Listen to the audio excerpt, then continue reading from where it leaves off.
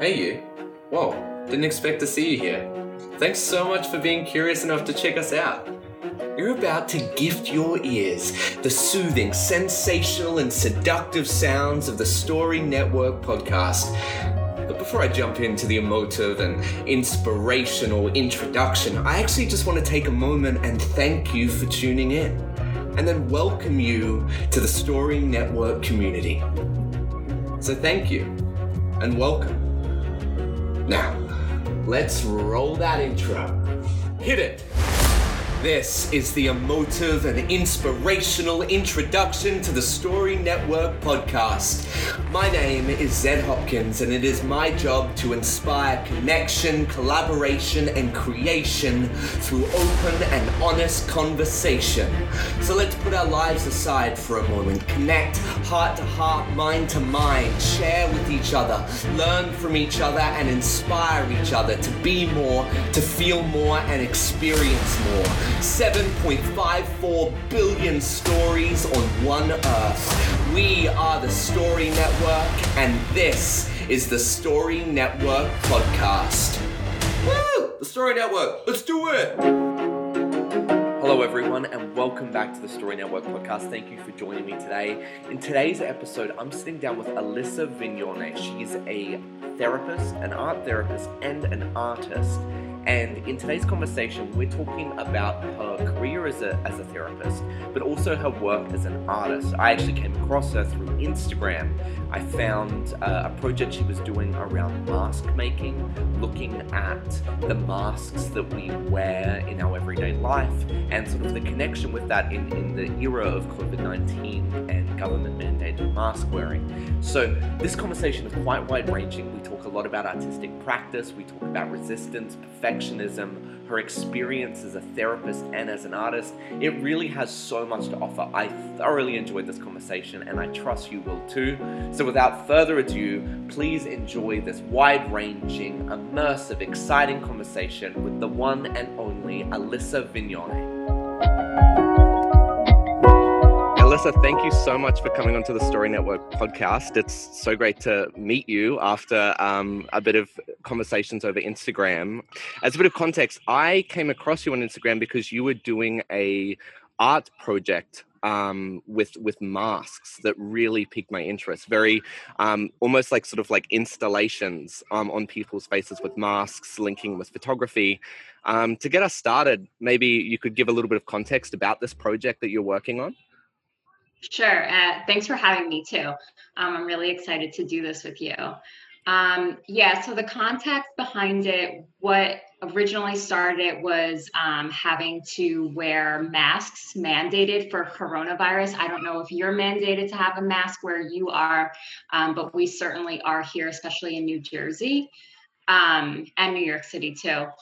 And so I was hearing from people, I can't believe I have to wear this mask. This is so new for me. And I started thinking from a mental health aspect that it wasn't that new or foreign for us to be wearing masks, because we wear masks all the time to protect ourselves from, certain environments or people. They're just invisible, and all of ours are different. So it kind of started from there, and I started just making a bunch of masks every time like a mental health issue came up for me. Yeah, that's beautiful. That's really, really awesome. And it seems, from looking at work and having a bit of conversation with you, it seems that all of your work kind of revolves around these two core passions, a passion around mental illness, and then also a passion around the arts. I was wondering maybe if you could provide a little bit of context about how you came across those passions and how you see them intersecting in your work and in the world at large. Sure. So I went to school originally for my bachelor's in psychology. So I wanted to be, a talk therapist. That's also very popular here to be a talk therapist. But I was also taking art classes. And I really just became in love with it. And I'm like, I want to do this all the time. I don't want to really do therapy all the time. And the school that I was going to, they actually had an art therapy program, and you had to double major in art and therapy. And I was like, perfect, I want to do that. And that's kind of how I got started into it. And then I learned so much kind of going through the process. I would say right now, with the work that you're seeing, you know, on my page, it's more predominantly art with a mental health piece to it. And then when I'm doing therapy, it's predominantly working on my art with that like little piece of mental health. And then it switches over when I'm doing therapy, and it's predominantly working on, you know, like psychological point of views with a little bit of art in it. So it switches, and I learn so much from it, and I always have new ideas from it too. Yeah, so I mean interested. So it seems like initially, so psychology was where you started. So that was kind of your starting point going into your bachelor's degree, correct? Yeah, and I didn't even know if I wanted to do that. I was just like, let me just start here. Yeah, right. And then did you find that through then your exposure to the art, your ability to connect with psychology changed? Like did art open up a new realm of psychology for you? It did. It did more so when I started doing specifically art therapy, because I do verbal therapy with people too that don't, you know, want to do art therapy, but Yeah. there's such a significant difference with art therapy. I feel like people are more vulnerable when you're doing it because it's not something that is as easily accessible for us as human beings as verbal talk is, right? Because we learn that, you know, kind of like 1 year out of the womb, we're ready, you know, Yeah. we're ready to start talking. It's not the same with art. Yeah, right. And so what so now are you a practicing art therapist? Is that where the trajectory's gone for you? Yeah, for the most part, yes. So that's where I find more passion is doing art therapy, but I'm more than happy to do verbal talk too, and you know, hopefully get them on board later on. But yeah. Yeah, and so for audience members, like this is so interesting, and I'm so excited to have you on because there's this intersection of of therapy and art, and also there's sort of, especially in our current climate with mental illness around the world. You know, I think depression is considered like the number one like disease in the world, which Mm-hmm. is a bunch of information coming out around that, especially in these times of isolation and quarantine. Sure. Like, when now as you're sort of moving forward, what role do you think art therapy plays in sort of our current circumstances, and is it something that maybe can be needs to be accessed with a therapist, or is it something that maybe like an individual could explore art as a means of therapy in their own life? So there's a bunch of different answers to those questions. The first one is that I hope it does become more important, but I realize that it also depends on what country you live in. Like right now, where I am in New Jersey and New York, it's becoming more important. It's becoming more popular. But I remember traveling 3 years ago to Ireland and telling them that I was doing art therapy. And they're like, we don't have that here. You need to come over here and start doing that and start. And so I realized every country is in a different place with that. So I'm wondering what it's going to be for each, you know, sort of place to be able to bring that to life. Um, and then what were your other questions? Sorry.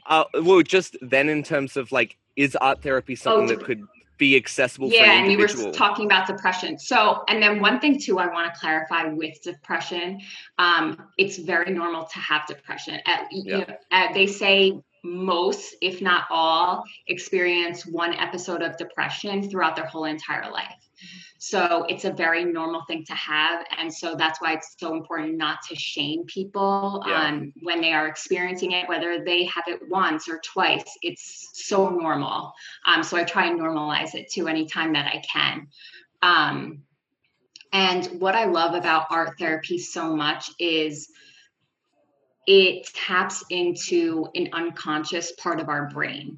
Um, that what we're not usually normally accessing either. So that's why usually when I'm sitting with a client and I start doing this, they become angry at me.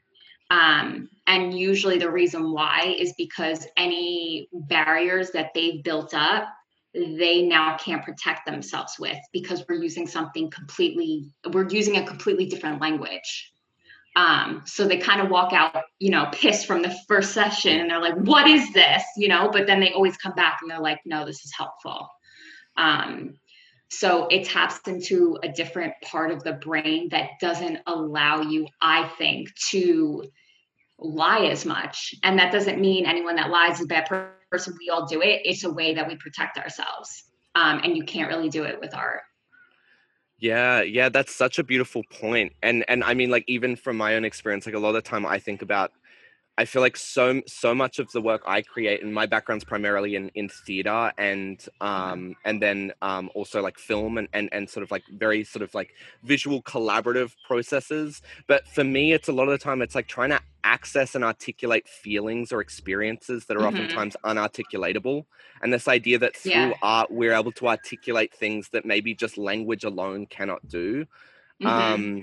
And so I think like also, you know, to tie back into your this idea about sort of destigmatizing mental health as well, and making it something that, you know, that every like most people experience, and that it is a part of sort of everyone's lives, at least in some capacity.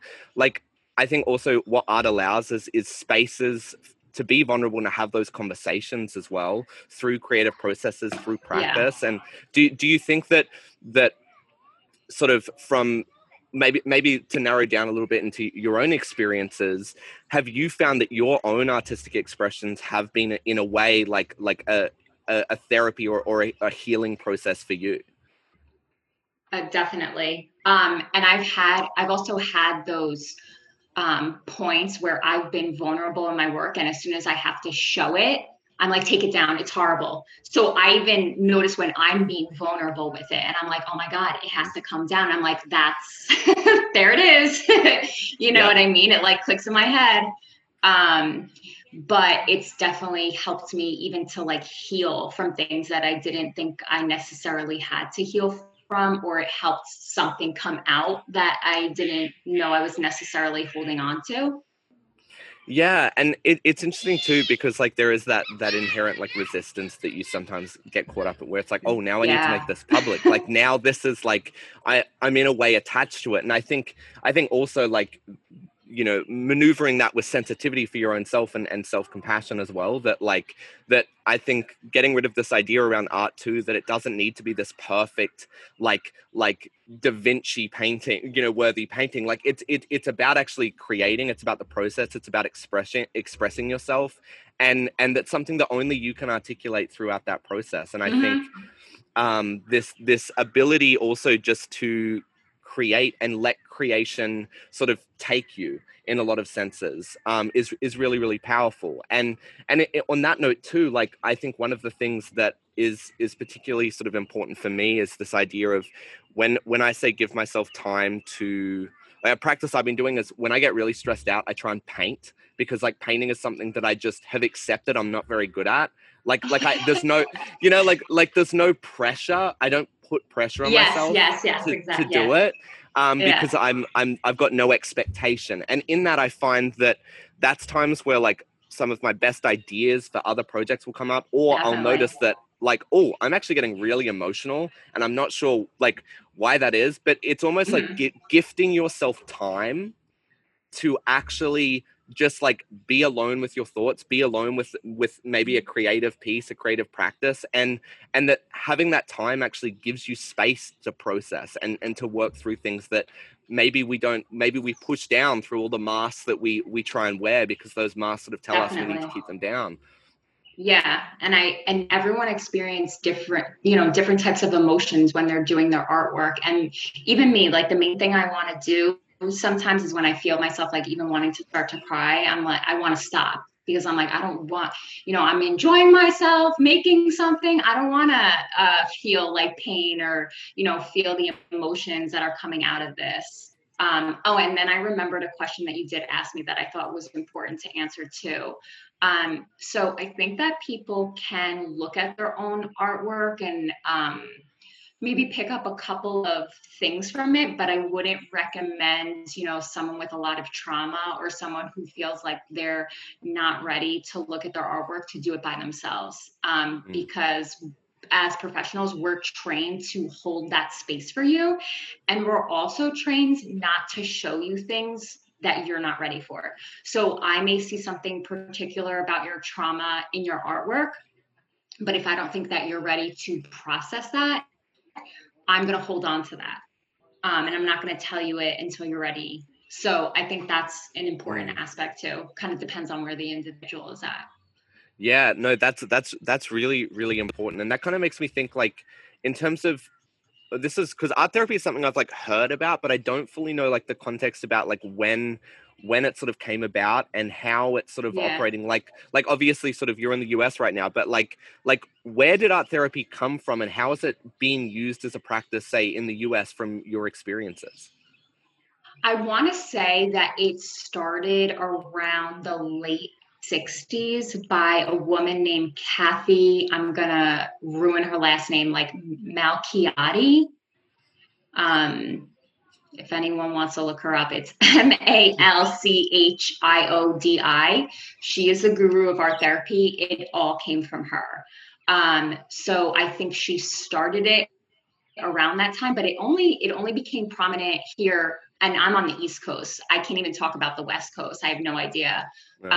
Maybe 5 or 10 years ago. Oh, So wow. that's very recent. Yeah, right. And so I'm interested too, like how did that then fit into your course? Like what did your sort of education look like to become qualified in art therapy? And then also as a practice, how do you go about, I guess, communicating art therapy to other people? Because I think it sounds to me like one of the hard things is for a lot of people, like they're like, art therapy, that doesn't, like that's not going to help me. Like I'm used to the talking therapist. Like what kind of conversations need to be happening around art therapy to get it maybe to something that is more accessible? I think what's good for me is that I'm licensed to do talk therapy too. Yeah. So what happens is they may originally come to me for that. And then I end up saying, hey, why don't we try this? And then that's kind of where the relationship with art starts. I've also worked at an eating disorder rehab, and art therapy was just part of the curriculum. So they would start off in a group and then kind of get familiar with it and then want to do individual. And then it's more popular for kids and adolescents to do some sort of play therapy. So then maybe they'll just change over to art. So that's kind of how it starts. But I don't think that it gets as much acknowledgement as it should. And I think, though, that it's also because we just don't have enough research for it. I know New Jersey is still trying to get a board together to get certified. New York is on its way. They're already good.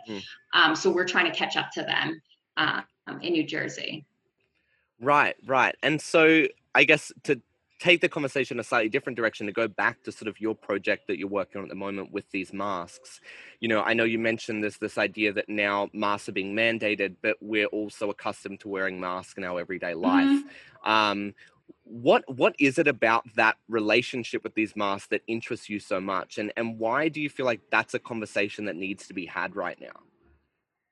I think because what I'm so attracted to is that it's universal. It's not, wearing a mask is not something that happens just in New Jersey or just in the US. This happens all over the world. You can talk to someone like you who's across the world right now and have a conversation about what you think your mask is and how it protects you from something.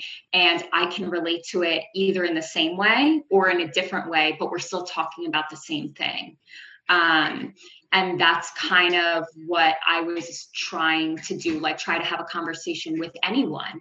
And then also too, you'll notice that like I try and make my work look appealing so that it kind of invites you in, and it's not like you're not right away like, ooh, I don't want to look at that. That's a little bit too much for me. I'm kind of saying, come in, it's well received, but then you don't really realize that it has more of a deeper meaning than what it appears to be. Yeah. I mean, I feel like that point there is a really profound point in the sense of making these conversations accessible in a way that I think that sometimes, especially in certain sort of fields of art, like it can be very like aggressive of like, here's the message, here it is. And for a lot of people, like that can be very hard to connect with, because it's like, if we don't want to go to that place, then we're going to shut off. Like our masks are all going to come up and just put the walls up and be like, absolutely not. But you know, I think it's really beautiful in your work is that there is an accessibility to it, and that it is quite warm and welcoming and eye catching. And for those listening to the podcast, we'll sort of share some of your work. And so that and link to your portfolio so people can come and see it. But I think this idea of welcoming people in with this kind of art and then to have the conversation underneath it is where I think the most profound sort of repercussions can come from these kind of artworks. And that sort of brings me to ask, like, now that you've created this work, where do you see it going forward? Like, is it something that's still sort of growing? Are you thinking about turning into an exhibition? What's the plan? Yeah, I would like to think so. I actually just I'm working in an art residency for the week, and the main point is for us to come up with a video in 7 days. So I actually spent the whole entire day today shooting a video that's the main concept is centered around literally what I just told you. 3 dancers, including me, were wearing masks. And we're kind of just showing our pain through movement and wearing the mask. And then we come together and we take them off and we reveal ourselves to each other. So that was kind of a new project for me. I've never filmed before. And I'm excited to see what comes out of it. I'm hoping to, in the future, another artist friend was telling me it could be street art. So I was like, okay. So yeah, I think it could go somewhere. Yeah, that's awesome. That's really, really awesome. And it makes me think, when we were chatting beforehand, you had mentioned that one of the most significant moments in your life was your first art exhibition. I was wondering if you could take us back there and maybe talk a little about the process about how you made that happen, because I think, you know, especially with this podcast, a lot of the audience is sort of young people who are looking to get into the arts, who are aspiring creatives. How did you go about sort of curating your first exhibition, and what lessons did you learn from that experience? So mine was actually an interesting one. I don't know if my story is going to help with young artists wanting to create their first exhibition, and I'll tell you why. At the time, when I was graduating, I don't want to say mandated, but we have to have a senior exhibition in a gallery, you know, the whole 10, you know, the whole 9, basically. And I was stalling because I couldn't come up with an idea that I felt so passionate about. So I was like, well, then I'd rather do nothing. And I kind of waited till a moment that I remember my professor coming up to me and saying, I think you should just not graduate in your art degree because I don't think you're going to come up with anything. And I was like, I'm going to come up with something. I'll make it work, you know, but I'm not doing that. And I remember researching just art and just looking to see if I could get inspired by something. And I came across, I feel like I'm going to butcher her name too, but maybe you can help me pronounce this. The Japanese artist, Yayoi Kusama. Yayoi Kusama. Yeah, I'm pretty sure that's it. Yeah. So I came across these tentacles that she made that were coming out of the ground. I don't know if you've ever seen them before. It was one of her early works, nothing kind of like she does now.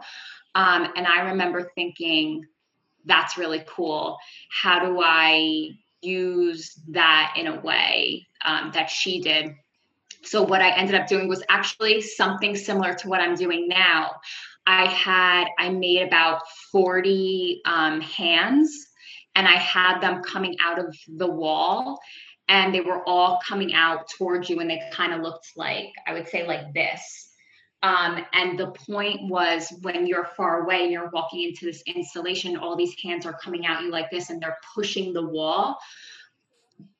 Depending upon who you are, you're either going to see these hands reaching out towards you, you know, asking you to for help or to come closer, or you're going to see hands pushing you away, telling you to go farther away.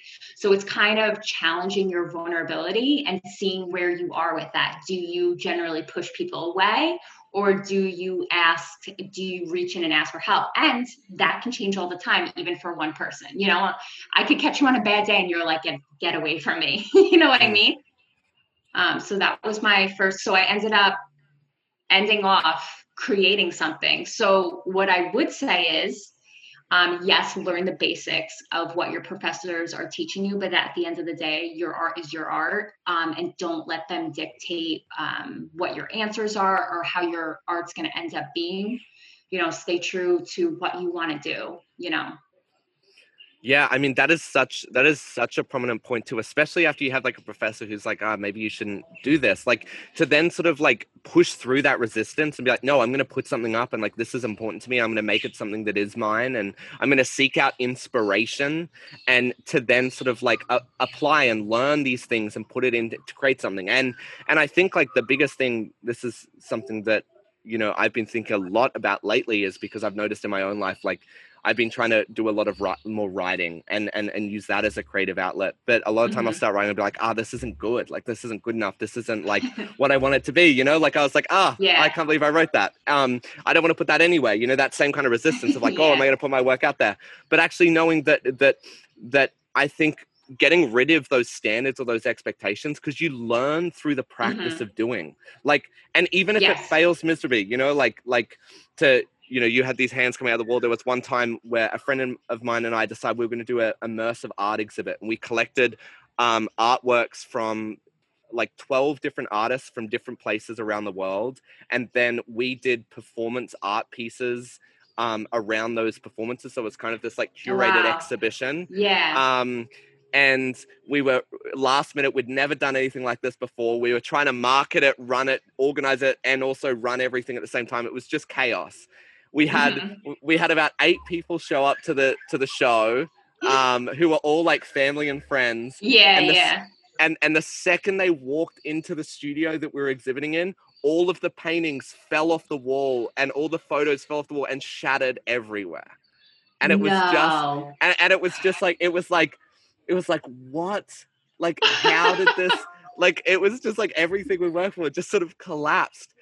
And I remember thinking the two of us sort of that night were just like, that was just like a complete failure. But then I'd already spoken to friends of mine to do a similar show, like an adapted version of the show in my hometown of Brisbane, Australia. And the next morning I had to make the call whether I was going to wire the money to book our space.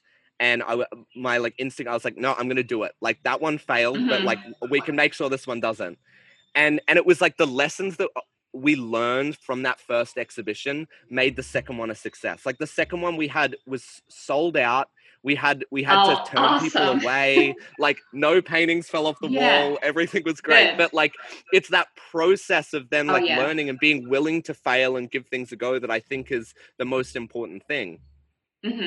I think too with art, and I don't know if this goes for everything, like let's say finance, but mistakes matter. You know what I mean? They definitely hurt, numbers wise, like in finance or something, but mistakes matter in art. And I think it's normal to doubt. I still doubt myself every time, like, why am I doing this? This is stupid. And then I move on. Like, no, it's just a thought, and then just move on from it. It's just a thought. Yeah, well, I mean, yeah, that's a really interesting point, is that awareness, like building that awareness of like when that sort of inner critic, that voice sort of comes in, and that awareness of like, that's just a thought. Like, that's not me. That's not the truth of this situation. That is just this thought that's coming up to hold me back. Like in a way, like in the words of sort of Stephen Pressfield, that is resistance that is holding you back from doing your work. Like, and that ability to overcome that, I think, is really important. When you sort of look back on your career, as we're sort of talking about failure and stuff and mistakes, like what would you say are some of the mistakes or failures that have then set you up for later success? The mistakes that have held. So, that's a good question. You know what I think is one mistake that kind of helped me. And I think I told you this, that a couple of months ago is actually one of my first times showing the public my work since that first exhibit. I kind of, when I had to go for my master's degree to get to start becoming a therapist. I stopped doing my work. I was kind of tainted from being in an art program where it was like foundations, foundations, foundations. And I was like, I don't want to do this anymore. And then coronavirus hit and we're mandated to stay in. And I'm like, all right, I'm going to start some art. And this is kind of what transpired. But I also think I'm ready for it now, where I can handle any sort of criticism, or I can handle it being not good as maybe it's supposed to be. So I think the mistake of not doing anything until this moment in my life was probably the right mistake. Yeah, I mean that's it's also, it's all to do with sort of retrospect. Like our perspective shapes everything. Like when we're able to then look back and go, oh, like that actually set me up for this moment. Like now that Mm-hmm. you've got this work going, and that's awesome. When you sort of like look forward at your career, obviously you're doing the art therapy side of things.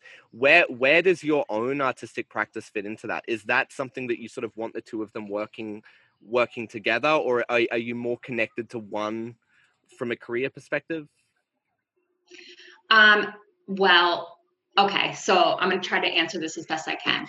I'm more connected to the art therapy primarily because it makes money, Yeah, right? yeah, Um, but of course I'm more connected to my own work, because as I think any artist that makes work, you are a piece of your work. Whatever you're mhm, showing, there's a piece of you in it, right? yeah, So I'm more attached to it. But I also try and share that aspect in art therapy with yeah, other people. Like, here, this is what I'm doing on my own. Now I'm sharing it with you. yeah. So, it kind of goes back and forth. It's different types of attachments. Yeah, I mean that's also, I mean, it's really beautiful that then those experiences you have as an artist kind of like infuse in your therapy work as well, because you're having those experiences, you're able to bring that to the table.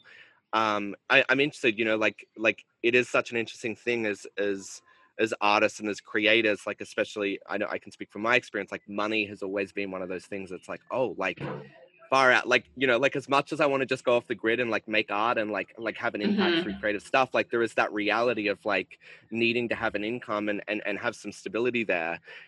Have like what has been your relationship with money as an artist, like growing up? Like obviously sort of art became in sort of later in life, but do you feel like maybe the security you have in your employment, knowing that it is connected to something you are passionate about, to Hmm. then do your art on the side, is that, does that combination really work for you? Yeah, it does. I don't think I would ever see myself doing my own artwork full time, although I'll never say never, right? I have Yeah, no idea. Um, but I like doing it on the side, and I think that I'm supposed to kind of be doing what I'm doing right now full time anyway. And yes, yeah, I'm not gonna lie, love the stability, love the security, don't feel like going from artwork to artwork with that pressure and that stress of being like, I have to make something good so that it sells. Because maybe some people do it better, but I feel like for me, it would take the genuineness out of what I'm doing. I don't think it would be as authentic as I would want it to be.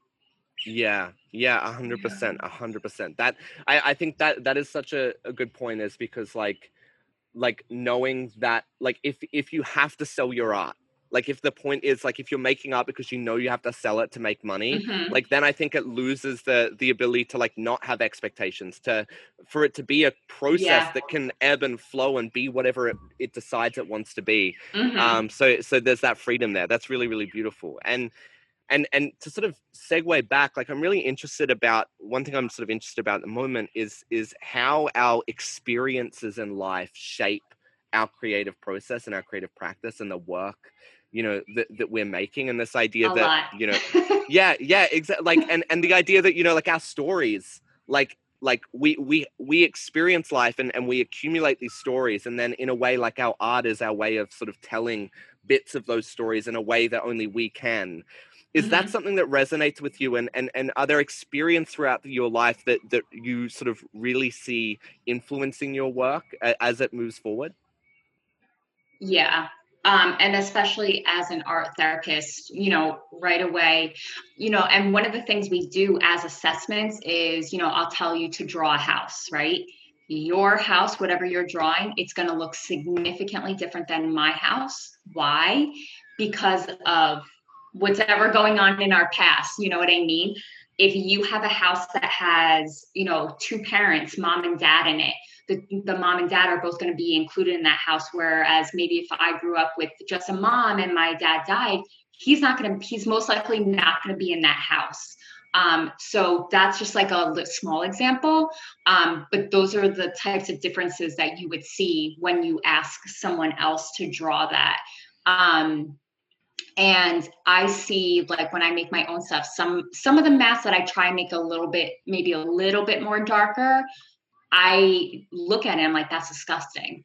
And when I say that to myself, I feel like I'm looking at darker parts of me, where I'm like, I don't like it. You know what I mean? But I'm talking about maybe those parts of me that I don't like. So that's interesting, right? Yeah. So would you like? Are there things that sort of you've really learned about yourself through your art? Like, is there any sort of, like, as you look back on your work and the sort of messages and stories you're telling, are there any lessons that you've got about yourself that you've got from those? Yeah. I think as a therapist, sometimes you think you've learned all you can about yourself because you have all this, knowledge. And as I'm making these masks, and I'm like, yeah, I have the mask, but I have a good handle on mine. I realize, no, I don't. I have maybe another mask that I wear too, that I wasn't really sure about until now. And now I have to kind of figure that one out. So it's definitely taught me to always stay in this growing sort of place with my own mental health, that there are still even things for me that I hide.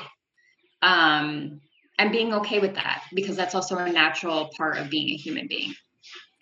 Yeah, that's so true. And that's like really powerful also to I think, all of this comes around from a creative side, from sort of like a relationship with self side, the development of self-awareness and like our ability to sort of like see the work we create and like almost like as a reflection, is really like powerful and beautiful. And art therapy now is like something I really want to sort of like learn more about and continue to delve into, because it sounds like as a practice, like from my mind, as someone who is like a creator, also as someone who has struggled with mental illness, like they've always been very separate, but it makes so much sense for them to sort of like come together and it be sort of a practice that sort of like interrelates and using art as a way to sort of like help you work through those things is really, really powerful.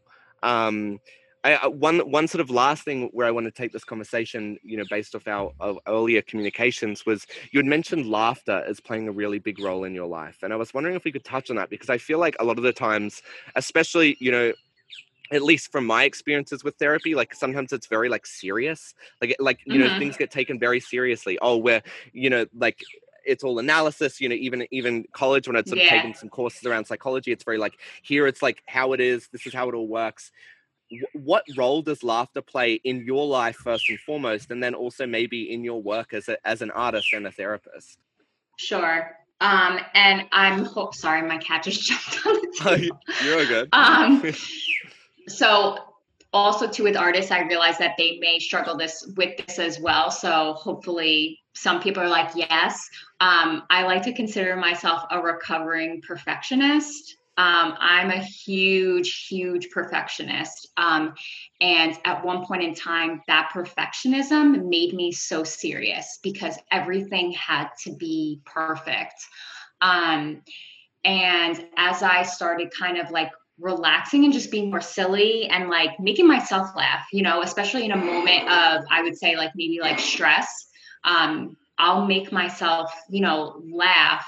And it completely eases whatever tension I have from dealing with that perfectionism. And I then realize that it's not that serious, and whatever happens, it's okay. So I'm just going to enjoy this moment. It almost kind of brings me back to the moment. And that's what I love the most about it, because I'd rather be present than in my head. because I've had moments in my life where I missed what was going on. And I don't want to do that. Wow, that really, really resonates with me. Because I like in a similar way, like I definitely consider myself a perfectionist, especially, I've recently graduated college, but like all throughout that experience, like I like perfectionism sort of ran rampant in my life, and also just like a need to, like, for me it was like I needed to work. Like work was kind of like, I was like so attached to my work and this idea of, oh, I'm doing big things, I'm chasing big things, like this validates who I am. And then in doing that, like I miss so many of the little moments, like so many of the little moments that like I wish I could like go back now and just sit in a little bit longer and like enjoy them and be present, with those people, and especially now sort of like reconciling that in the COVID era, where now I've had to fly home to Australia, and my college experience in the US is now over, and all of these friends and relationships I had with people in the US now are blocked by border security, and like it's just the reality, I think, of those times is put into such a new perspective now when you've moved past it and it's not accessible. And I think you're exactly right. I think laughter and humor and taking ourselves a little less seriously is like a really beautiful tool in allowing us to embrace where we're at in this moment and to enjoy the present moment. No, definitely. And on that note, like is presence something that plays a role in your life, like this awareness of presence and trying to be present? Like, is that something that you connect with and that you sort of like try and experience? What is your relationship with presence? I try to as much as I can. Yeah. And this happened to me too before coronavirus, but I remembered at one point in time I was working at this beautiful yacht club, and it was right on the ocean, and we were getting paid money. We didn't really have to work. We just socialized with all these people. They took us out on yachts, and it was probably one of the best summers, and I missed it. I think I had so much anxiety and I was worried about things. And I always think about it and regret that I missed that. And so I always try to stay present, even if I'm laughing with myself over, like, I don't know, something like funny just happened on television, or like I'm thinking of something stupid I did the other day and I'm just like, like kind of like letting it go. It's a huge relief for me. But then there's moments where I'm in my head and and you can't judge it too. You got to just be like, okay, well, now I'm just going to be present, So it's definitely a practice. It's not something you're going to do overnight and be like this perfect, guru that's always in the present moment. But it's worth it, even if it's just like a couple moments a day. Yeah, exactly. I mean, you can't let that perfectionist come back in and try exactly. It'll come back if you don't let it do it, because then you're gonna feel like, you know what, I wasn't present enough times a day. No, that's perfectionism. Don't let it come in. No, that's exactly it. Well, I think that's a really beautiful spot to sort of start to wrap up our conversation. I just want to acknowledge you first and foremost, for the work that you're putting out, for your willingness to be vulnerable in this conversation and have this conversation. It's such a I'm so incredibly blown away just by the technology in this world that allows us to meet online and for me to see your work and then to connect with you and have this conversation. So thank you so much for all the work you do, and thank you for this conversation. I'm so grateful we got to connect. Thank you so much. I really appreciate you and the time you gave me on this. First of all, congratulations. You just listened all the way through our podcast, and we couldn't be more thrilled to have you as part of the Story Network community. If you enjoyed the conversation, it would mean the world to us if you could like, share, review, and subscribe to let us know that you're listening. We are on a mission to build the largest and most diverse community of storytellers, creators, and innovators from around the world, and we can't do that without your help. You can check us out on Instagram at The Real Story Network, and over on YouTube and Facebook at The Story Network. My name is Zed Hopkins, you're amazing, and we are The Story Network. Woo! The Story Network! See you next week!